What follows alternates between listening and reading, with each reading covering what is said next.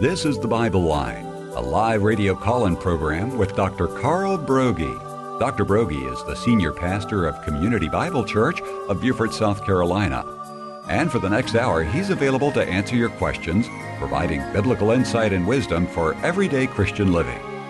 Our phone lines are open, and if you have a question, you may call 525-1859 locally, or outside the immediate area, call toll-free 877-924-7980. Now let's join Dr. Carl Broggi. Study and show yourself approved of God as a workman who is not ashamed, accurately handling the word of truth.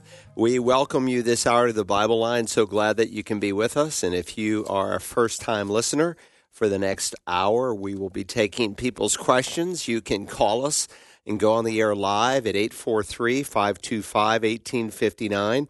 Or if you're more comfortable, you can call that same number, 525-1859, and simply dictate your question. We're happy to receive it that way.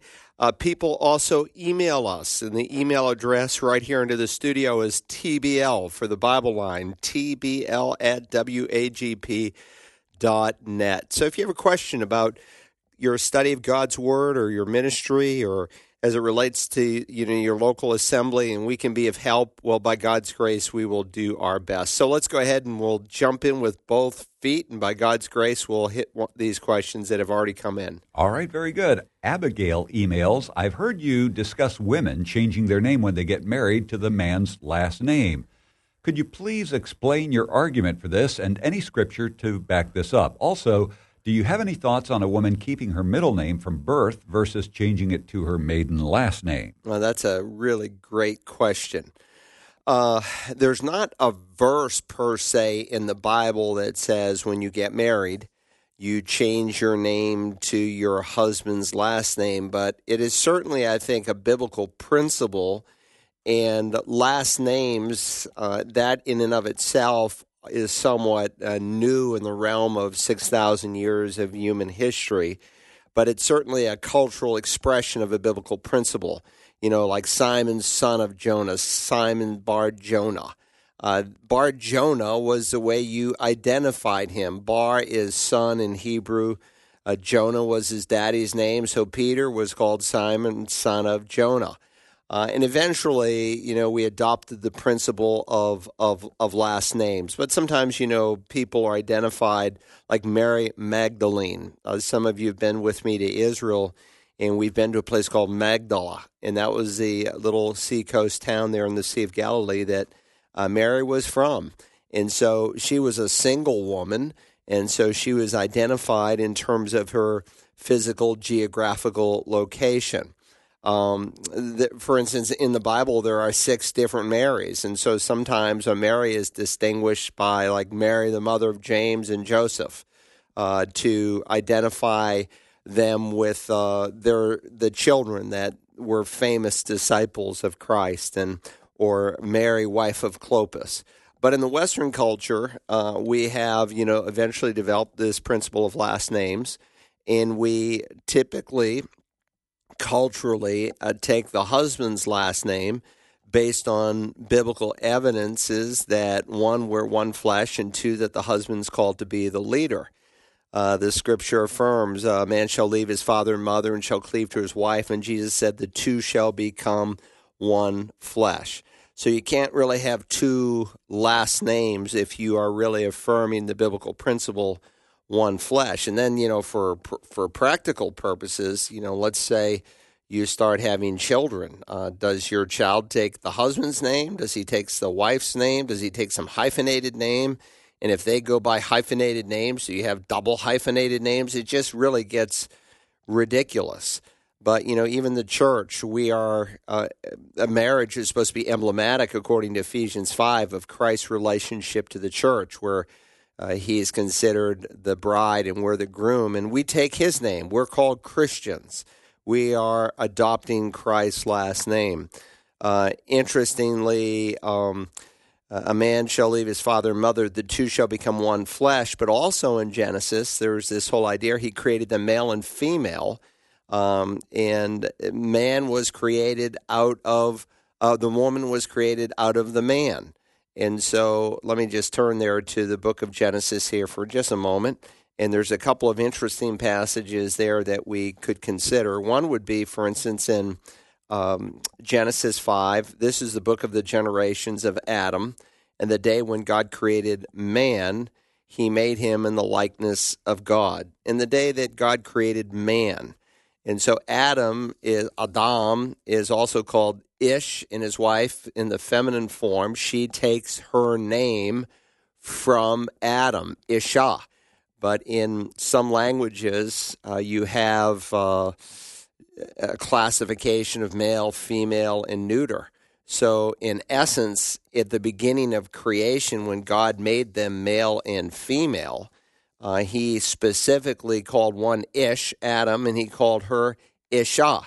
And again, that's because she is a woman and she's feminine, but her name is connected to his title. And even God says when he created man, or some translations say when he created mankind. So you have these really feminists in our culture today that don't even want you to use male pronouns, and there are some translations of the Bible. The New International Version took a lot of verses where you had a singular pronoun, he, and they actually rewrote the scriptural text and they turned it to they, because they felt like they was less offensive and more politically correct than he. And you've got these, Christians today who say, well, we don't want to refer to, man as sinful. We don't even want to say mankind is sinful. But God uses a masculine pronoun to describe the whole human race, a masculine noun as well here in Genesis 5 and in verse 1.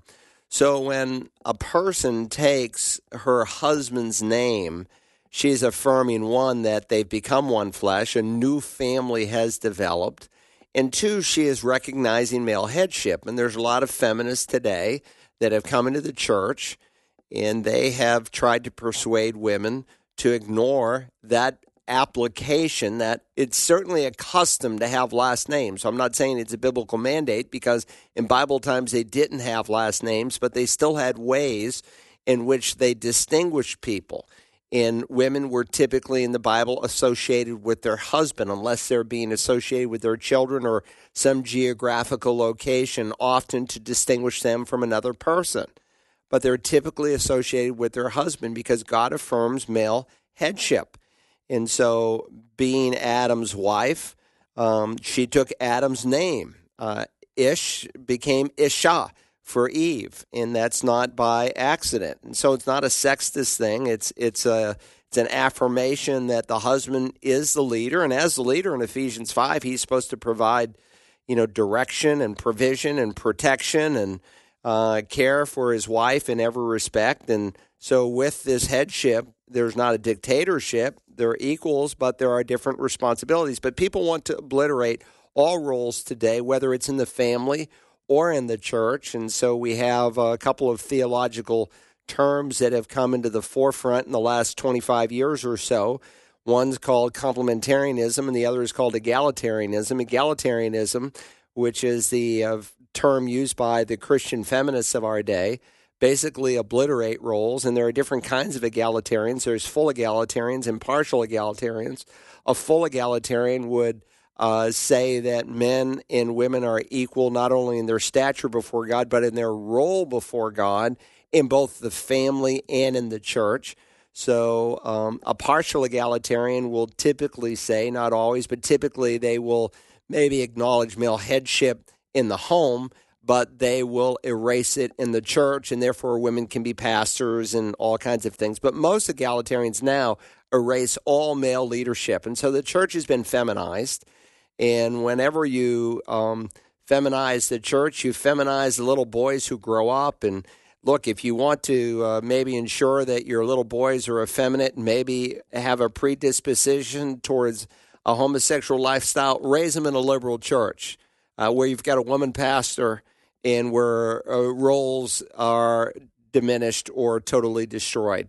But God designed in the family, the smallest microcosm of life, for there to be a leader. The American culture this morning is in deep havoc.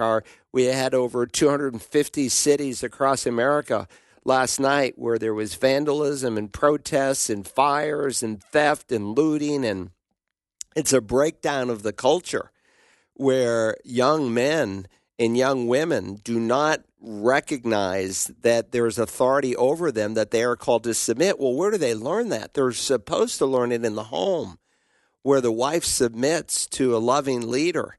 And as she submits to his leadership, that's where he learns to respect the police officer, to respect governing authorities. And look, in a wicked, vile, fallen, evil government where Nero is in charge, both Peter, when he writes 1 Peter 4, and Paul, when he writes Romans 13, tells us to honor the king and to submit ourselves to governing authorities. And you say, well, you only do that if they're a good government. No, that's not what the Scripture teaches. And the exception of rebelling against government is when the government does something that it asks you, that God expressly forbids you to do. So the government says you can't share your faith, and God has commanded you to go share the gospel. Then it's an issue of we must obey God rather than men.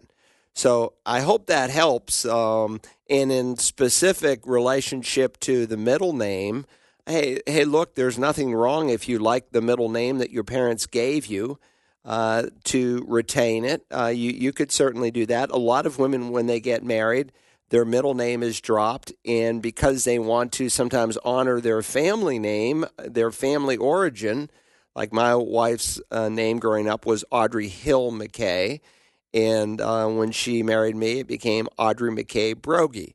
So in honor of her birth name, her last name, her last family, she retained McKay. But some people, they like their middle name, and there's nothing wrong with that. I think the issue concerns the last name, and more importantly, whether or not you're recognizing male headship in the home as God affirms. Great question. I appreciate you asking it. 843-525-1859 if you have a question on today's Bible Line.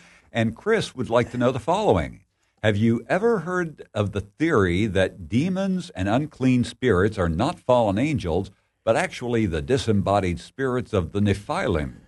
Like, why would fallen angels need to possess people? And why would fallen angels ask to be put into pigs and then run off a cliff? This doesn't sound right and is very strange to me, but I've seen more support for it lately. I've been through all of your IBS courses, and I'd love to see you finish the other half of angelology. By the way, I just recently wrote a syllabi for Old Testament survey. I've not taught the survey course on Wednesday nights, and with most of the courses I've taught, there are accompanying lectures that you have to listen to. So I did a New Testament survey some years back, but Old Testament survey, I need basically, 39 Wednesday nights to do it. But we've got some people who have actually caught up with me. And we've got two people who've taken all the courses for credit, and they want to get the diploma. So just last week, I wrote an Old Testament survey syllabi. It's we make up for the lost lecture time, so it's not any less work, but it's challenging, and I think it will be edifying. So if you're new to the concept of the Institute of Biblical Studies, I teach it basically on a master's level. I don't correct it on that level in terms of the papers. I give a lot of leeway and flexibility and freedom, but I do teach it on that level. So if you went to seminary, with the exception of possibly the language interaction that might be in some of these theology courses, so sadly, a lot of guys are getting seminary degrees today and they have no language training. I think that's a huge mistake. Unless, of course, they just want to be in full-time ministry and not be a full-time teaching pastor. I think the languages are essential. But the Institute of Biblical Studies is a 36-hour course of study, and we have some electives that are mixed in there. But one of the required courses in theology is angelology. And I actually did teach both sides of angelology. But I did Angels for Us, and the tape quality when I started the Institute in the 90s was so poor on Angels Against Us. It's not online, but I have taught it, and I hope to teach it again. So let me deal with the subject. And typically when I teach through entire books of the Bible, there are just natural places to address theological issues. So, for instance, when we were teaching through the Revelation, we saw that there are different kinds of fallen angels. You can take all the angels in the world that God ever created, and you can divide them into two categories. There's holy angels or elect angels, and there are fallen angels. And you can take all the fallen angels and you can subdivide them. There are angels that have freedom to roam, to wage war against the people of God. And so Paul speaks of that in Ephesians 6. You see it illustrated in the book of Daniel, the 10th chapter, where there are organized, ranked demonic forces, just as Ephesians 6 affirms, that wage war against the people of God. There's a class of angels that have committed some heinous sins of a nature where they are in the abyss. And so if you remember on that occasion, you referenced it kind of in a side note here in your question about these angels pleading with Christ. You can read about it in Mark and Luke and Matthew's account where Christ encounters the Gadarene demoniacs. Now, one account emphasizes and underscores one, no doubt because he was more vocal and became a follower of Christ. But there were two demoniacs, and the legion, who represented thousands of potential demons that had possessed these men, begged and pleaded that Christ might send them into the swine. And by the way, if you go with me to Israel, we don't do this on every trip because you can't see every site that you want to see. But we've been to Gadara, and there's only one place on the Sea of Galilee where you can definitively say this is where it happened. In fact, when you go to that spot, you can see the actual tombs that go back a few thousand years, and there's only one hillside where they could have rushed down directly into the water.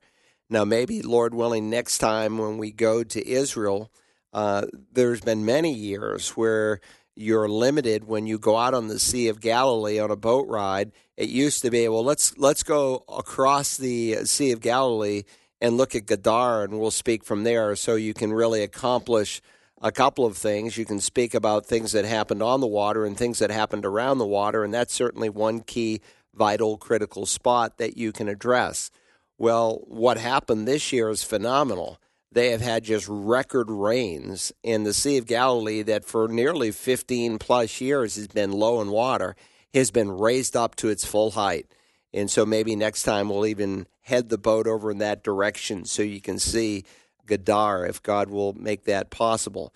So there are some angels that can wage war, some that, pleading with Christ. Why? Because they didn't want to go to the abyss. And the abyss is where they lose their freedom temporarily, temporarily to wage war against God's people. But as we studied in the Revelation, some of these fallen angels are loosed from the abyss, and they wreak havoc on the earth during the time of Jacob's trouble, or what we typically call the Great Tribulation period. Then there's another class of fallen angels that are in eternal chains, and they will never, ever get out. And they are in a place called Tartarus. It's translated hell in most of our Bibles, but it's a subsection of the lake of fire where they will spend an eternity. But how did demons become demons? Well, there's some theories and some really wacko stuff that have been written about demons that have no biblical support. Some have said that demons are the spirits of evil dead people. So you have a lost uncle who hated Christ and died, and now he's become a demon. So it's kind of the flip side of the false theology that people often verbalize at a funeral. Oh, he is an angel now. He's got his wings. He's in heaven. He's an angel. He's not an angel. People don't become angels when they die. God made a fixed number of angels, and they're not still being created. And when you die as a human, and you will always be a human, either a fallen human or a redeemed human by grace. Not to mention, it denies what Jesus wrote here. I just turned to Luke 16, and it's the event where Jesus describes the rich man who dies and goes to hell because of his unbelief, and the poor man, Lazarus, who goes to heaven not because he's poor, but because he embraces the living God. And the rich man, when he dies, he's in this unseen world called Hades, and Hades someday becomes the lake of fire, Revelation 20:11-15 tells us. And he pleads that maybe somehow, a message could come and to his brothers. And Jesus said, besides all this, between you and us, there's a great chasm that is fixed, so that those who might want to cross over from here to you cannot do so, and no one can cross over from there to us. So the moment a person dies, for the believer absent from the body, present with the Lord, that's a New Testament concept. It used to be they would go to righteous Sheol. And Sheol, when translated in the Septuagint or in the Greek, it's rendered Hades, but there are two compartments to Hades. Well, one compartment continues to this day, but righteous Sheol, after the ascension of Christ, was emptied out. And so today, when a believer dies, absent from the body, immediately present with the Lord. But for the unbeliever, he's absent from the body, and he is immediately present in a place of eternal retribution. And he's fixed there. He has no freedom to come and inhabit a person's body. So the spirits of the evil dead, it's just a ridiculous theory, has no biblical support. In fact, it has scripture that would go against it. Some have argued that some demons are the offspring of angels and earthly women. There's a view that I've taught from Genesis 6. You also see it affirmed in the book of Jude, and it's also taught in 2 Peter, and it's affirmed in 1 Peter as well, that there was a group of fallen demons who left their proper abode during the days of Noah. And so 2 Peter 2, by the way, and the book of Jude are like parallel books. Jude's whole focus is on the apostates. An apostate is someone who walks up to the edge of the Christian faith, never steps into the kingdom, because once you step in, you can never step out. You enter into an eternal status with God, but they walk to the edge and then they renounce the faith. And so he deals with apostates. He said, while I was making every effort to write to you about our common salvation, I felt the necessity to you, appealing that you contend earnestly for the faith which was once and for all handed down to the saints. So Jude says, I was planning to write a book maybe like Romans, but God moved my spirit in a different way, and he reminds us, for certain persons have crept in unnoticed, those who were long beforehand marked out for this condemnation, ungodly persons who turn the grace of our God into licentiousness and deny our only Master and Lord Jesus Christ. So these are people who end up denying Christ. They were never saved. And then he begins to describe them because, again, they crept in unnoticed. So there are people who come into churches who walk and talk like Christians, but they're really not. They're phonies, they're fakes, they're pseudo-Christians, they're false Christians, and given enough time, you will usually see that. And so he says, I desire to remind you, though you know all things once for all, that the Lord, after saving a people out of the land of Egypt, subsequently destroyed those who did not believe. And angels who did not abandon their own domain, but abandoned their proper abode, he has kept in eternal bonds under darkness for the judgment of the great day. So he's talking about angels here who did not keep their proper domain, but they abandoned their proper abode. How so? These angels who fit into that third class I mentioned, who are kept under eternal bonds until the judgment of that final day, where, again, Tartarus and Hades all become a part of the lake of fire.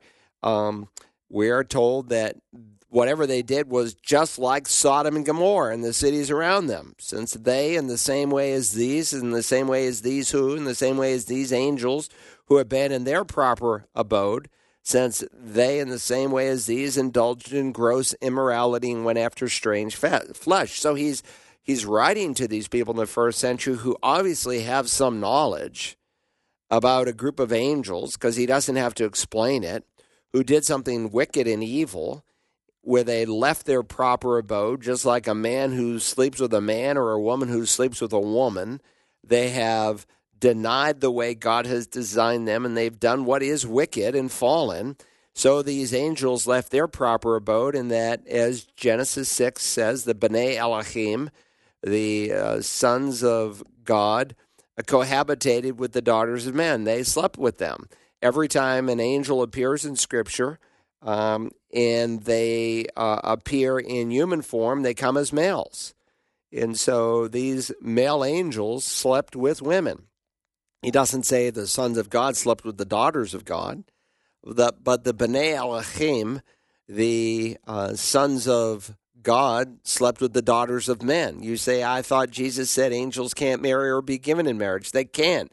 Angels don't marry other angels and have little baby cherubs. That's just an expression of 12th and 13th century art, but it's not a biblical expression. Angels can't reproduce and have angel babies. God made a fixed number of angels, but they can reproduce with men. So even in Sodom and Gomorrah, when they're trying to break down Lot's door, what do they want to do? They want to come and cohabitate with these two angels who came as men, and they believed it was a real possibility, and Lot recognized it was as well.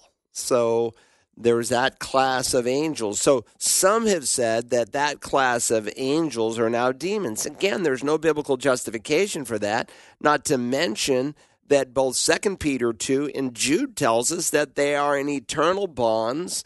They have no freedom ever to wander. They are in eternal bonds for the day of judgment. So that's a stupid, crazy, less than biblical view. The third view is that they were a member of some pre-Adamic race, that there was a race of people before Adam.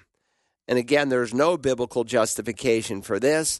The Bible is crystal clear that Adam brought the chaos into the world when he sinned, that prior to that, the creation of the universe was perfect, all that God made was good, and that there was not these race of people prior to Adam. So who are these people? The Bible's clear.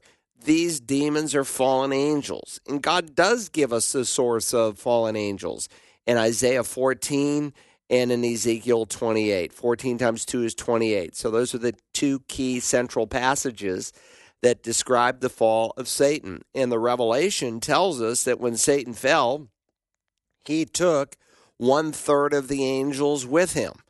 And so Satan is the head demon. Jesus in Matthew 12 speaks of Beelzebul, the ruler of the demons. And it's a term used to describe Satan himself. So he's the ruler of demons.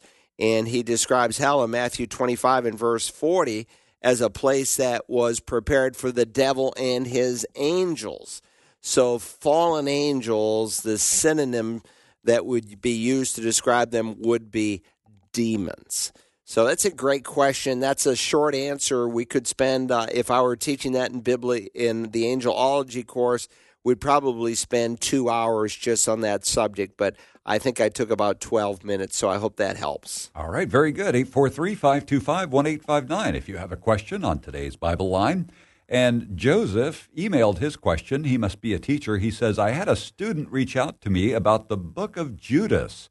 I personally don't know too much about it, but by the Spirit, I know that it is false and does not represent Christ. Yeah, there's a book called The Gospel According to Judas, and there's what we call pseudepigrapha. Graphe is the writing. Pseudepigrapha refers to the false writings. And so there are some books that never made it into the canon of Scripture. And most of these books, by the way, were written long after the Bible was completed. But there are some writings that were done even between the two testaments. Between Malachi and Matthew, there was a period of some 400 years. And there are some books that were written that shed light on Jewish history that help you to understand some things. But they're not authoritative and they're not Scripture. And the Jews have never recognized them as Scripture, and the early church never recognized them as Scripture. Interestingly, in the first edition of the King James Version of the Bible in 1611, between the two testaments, they placed these writings that took place between the testaments. And if you are able to read the preface, the original preface is the 1611, and it's a good read. It's actually helpful. It sheds a lot of light on the translators and the process that they went through. They affirm that the reason we're putting them here is to shed light on the time frame between the testaments and to help understand some things leading up, but they're not authoritative. In fact, there's some false doctrines that are taught in these intertestament books. So the Roman Catholics, of course, during the time of the Council of Trent, which met over the course of a number of years between 1542 and 1568, wanting to justify some of the false doctrines that they taught. And one of the key false doctrines that they taught that Luther keyed on, if you've read the 95 Theses or assertions, not a thesis, but a thesis, the theses that he affirmed, they largely dealt with the doctrine of purgatory. And, of course, the doctrine of purgatory is built on a system that you earn or merit salvation. And since you typically cannot do enough to merit salvation, you log some time in purgatory before you get to go to heaven. And so conveniently, in the book of 2nd Maccabees, for instance, it affirms what they would consider references to the doctrine of purgatory. But it would contradict what God revealed in the Old Testament, and where God has given the full revelation of himself in the New Testament for us to read. It also contradicts the New Testament doctrine, not to mention the centrality of the gospel that man cannot in any way, shape, or form merit salvation. But you can see why Luther would want to especially key in on this particular issue, because indulgences were being sold during his day to rebuild St. Peter's Cathedral. Tetzel was hired, and he said, every time a coin drops into my chest, another soul goes into heavenly rest. That's in the English version of it. There was actually a rhythmatic view in German in which he spoke. So there is no place called purgatory. And so there's books written between the Testaments, and then there are those books that are written after the canon of Scripture is closed. And in the 1970s, they found a book called The Gospel of Judas in Egypt in some cave over there. And they wanted incredible amounts of money. It's a codex. A codex is an ancient scroll or manuscript that's in book form. And really, prior to that, all of the oldest codexes we had were from the 3rd and the 4th century. Originally, remember, there were no codexes or no books bound like we have today. Everything was in scroll form. But when you read the Gospel according to Judas, it's a fake. In fact, Irenaeus basically calls it, he's one of the church fathers, invented history. And it's an appropriate title, of course, because Judas was a heretic. He was the son of perdition. If you read the Gospel according to Judas, and unfortunately I had to read some of these books when I was in seminary, and they're sickening, quite honestly, and blasphemous in a number of ways. But we had to become aware of what some of these false works were teaching. But the basic theme was that Judas was created by God to betray Christ, that he had no free will. Well, that denies Jesus' description of him as the son of perdition. He chose to do evil. It would deny what Jesus said, that it would have been better for Judas never to have been born. So it's what we call a Gnostic gospel. It presents a false view of Christianity. It's a forgery, just like the gospel according to Thomas, the gospel according to Mary, the gospel according to Philip, and so on. It doesn't meet any of the tests of canonicity.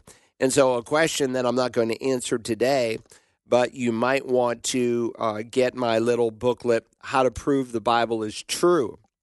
And I go through the tests. I go through 5 tests of canonicity. It's available at Search the Scriptures, or you can also get it at Amazon, How to Prove the Bible is True.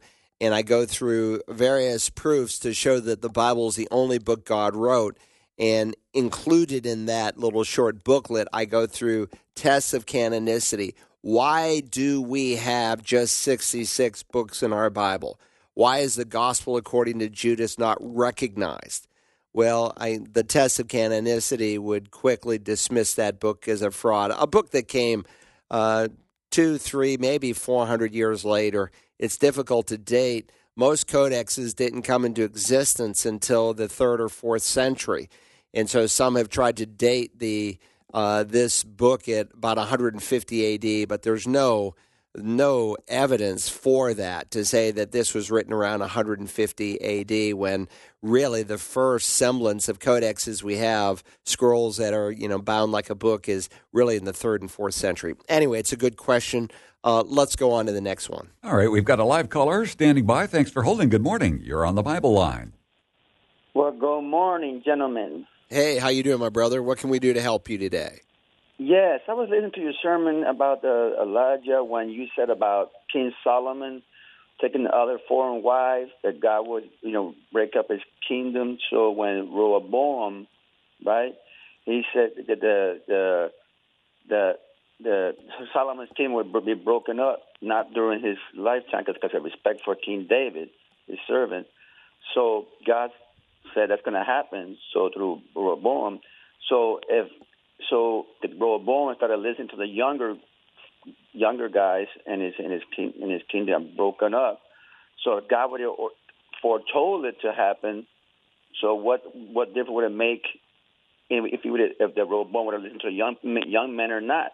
Either way, it was going to happen anyway. If God already decreed it and said it was going to happen, so if you were born would have listened to the young man's advice, then listen to the elders' advice, still it would have broken up anyway, regardless, because God would have ordained it's going to happen anyway.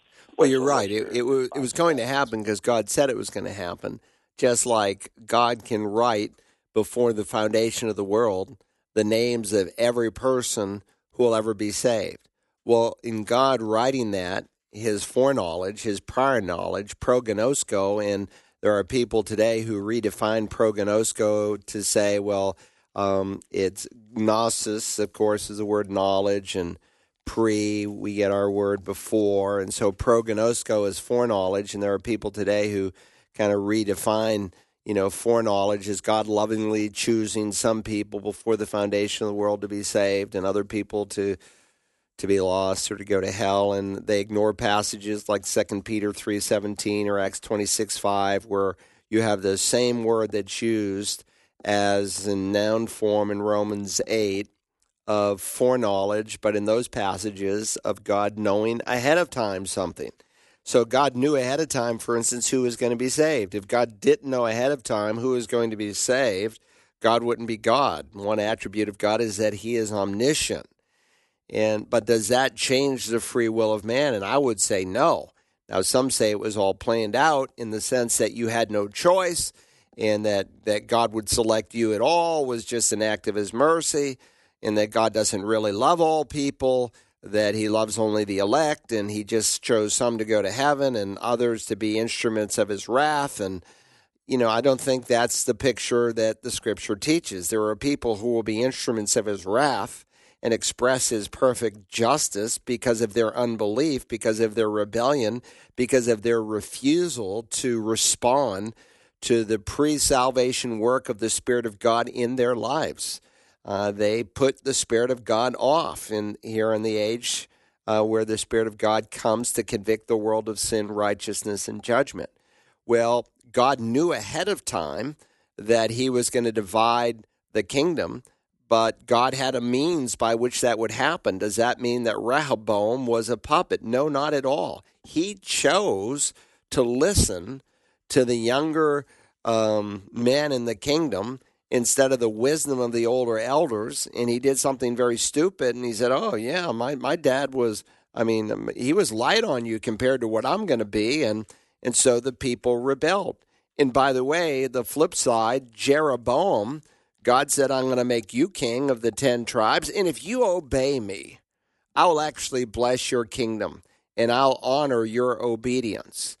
But he was afraid, of course, that if he obeyed, that would mean that people would have to go to Jerusalem to worship, and there was only one place that God had prescribed for his name to be honored in worship, and that was at the temple in Jerusalem. And so he said, no, I don't think I'll do that. I can't believe God. I can't trust what God promised, so I'll set up my own centers of worship. And so he sets up one in Dan and the other in Bethel. If you've been with me to Israel, you can go to Dan. It's like a Class A spot. This is the place right here where he instituted the worship that it was idolatrous in rebellion against God.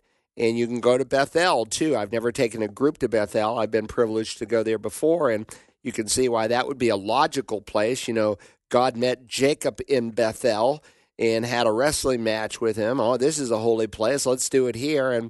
And so he put one in the north and one in the south for convenience.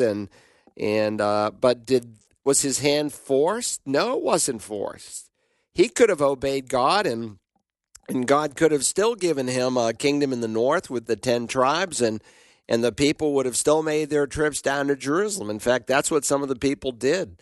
So when people talk about the lost tribes, this Bible doesn't know anything about 10 lost tribes. That's just a man-made, manufactured idea by British Anglicanism and other cults like, you know, the Worldwide Church of God. Has nothing to do with the Bible. Some of those tribes said, we're apostatizing from the northern kingdom and we're going to go live in the south because we're not going to worship in Dan and Bethel. So God, knowing that, in no way changed the freedom of Jeroboam any more than it changed the freedom of Rehoboam. God is God. He knows all things. And God he knew the means by which the kingdom would end up splitting under Rehoboam, and that's what happened. Great question. Let's go to the next one. All right, 843-525-1859 if you have a question on today's Bible Line.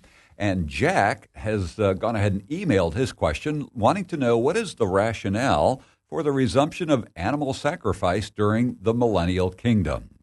Well, let me direct Jack to last week's Bible Line, because someone called in from Tennessee last week and asked that same question, and I spent about 15 minutes answering it. And it's an excellent question, but I'll just give you the short answer.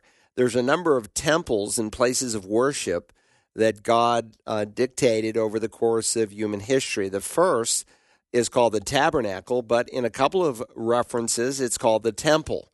But it was the place of worship. The difference between that and the first permanent structure that God made was that it was very portable. So God gave some very clear guidelines as to how the tabernacle should be constructed. Moses came down off of the top of the mount, not only with the 10 Commandments, but he also came down with Sinai with some blueprints, so to speak, of how the tabernacle should be constructed. And every single piece of furniture and the type of animal skins and even how they camped around it was all a beautiful illustration of what Messiah would do.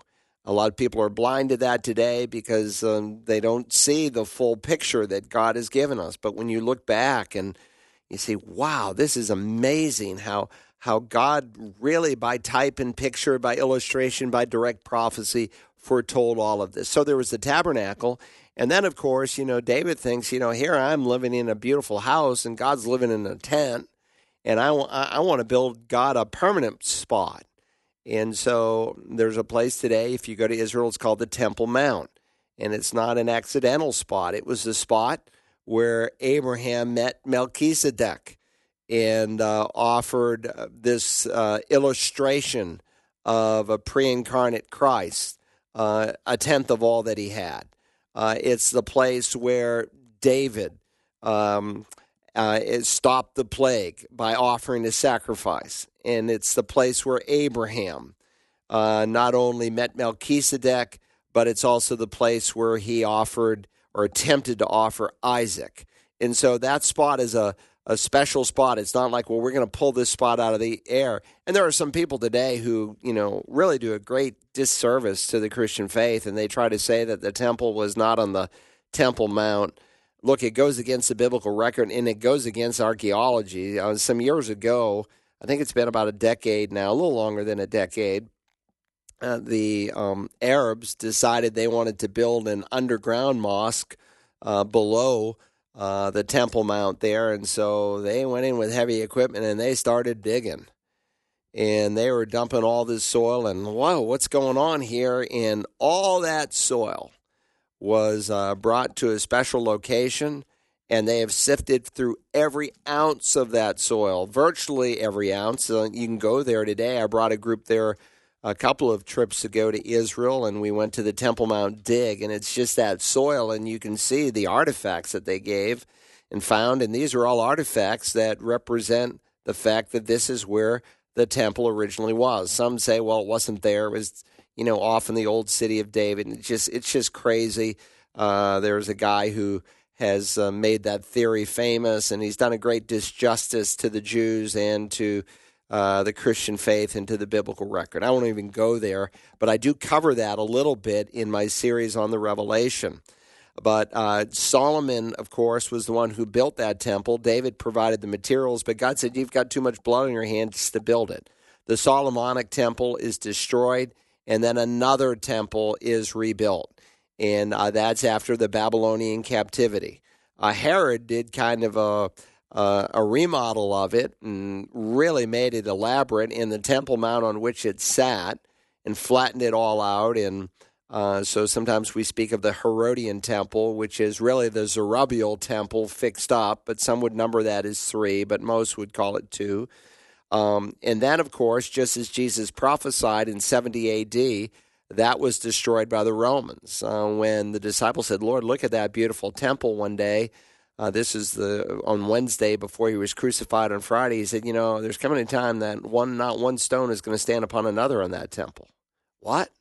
And, of course, that's what happened in 70 A.D. And, of course, when it was set on fire, all the gold and everything was overlaid with gold. It all melted and went between the rocks, and they literally had to pry apart the rocks to get the gold, and there was a literal fulfillment of prophecy for that. Now there's coming another temple, and it's the temple that the Antichrist is going to use. If you go to Israel with me, most times we go to a place called the Temple Institute. And the Temple Institute is a group of Jewish Orthodox men who believe that God has ordained another temple to be rebuilt.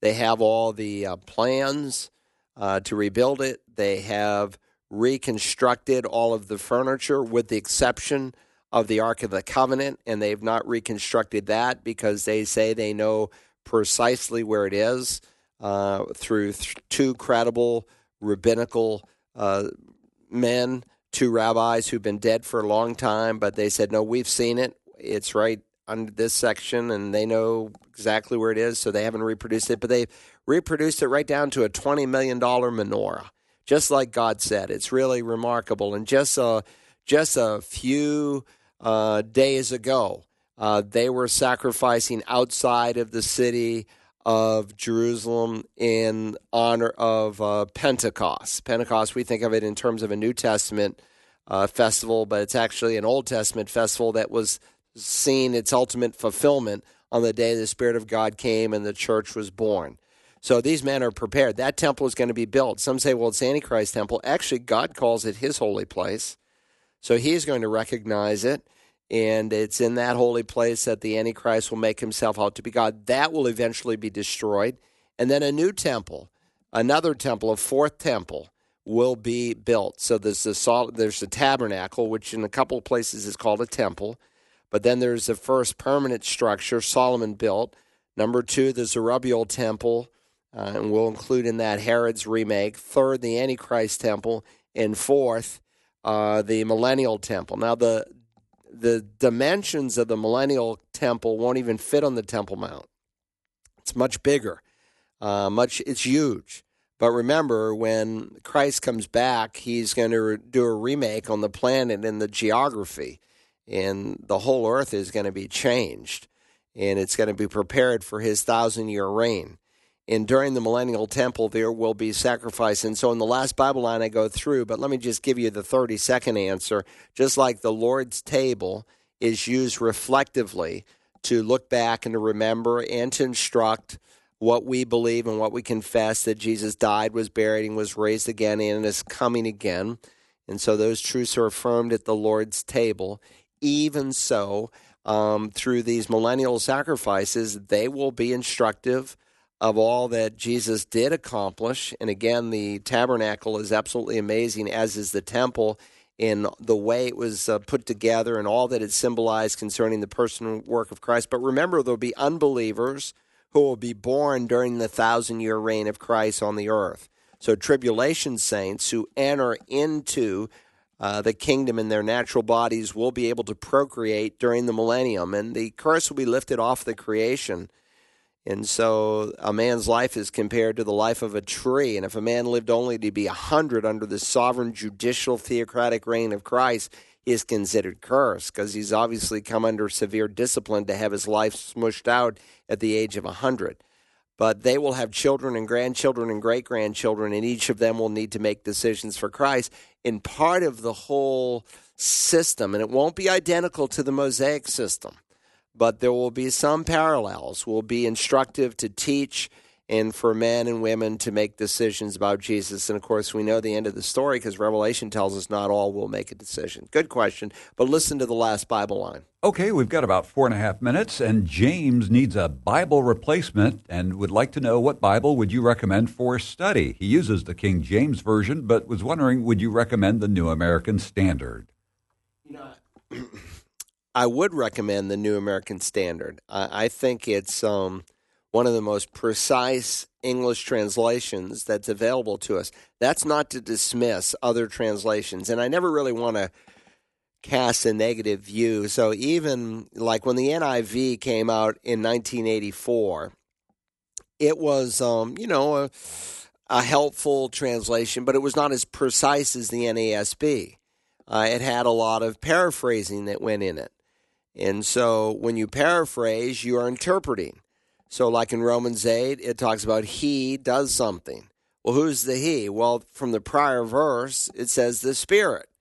But in the NIV, they take that pronoun he and they say the Spirit. Well, does the he refer to the Spirit? Yes. But did God write the Spirit? No, he wrote he. And so I think it's best to keep it as literal as possible because it causes people to think and to reflect. But when you paraphrase, you lose, too, some of the fine nuance. And the NIV paraphrases in a lot of places where, again, if you're not a Bible teacher and you're a pastor who just gets up and you read a text and you don't really teach the text verse by verse by verse, people won't see the difference.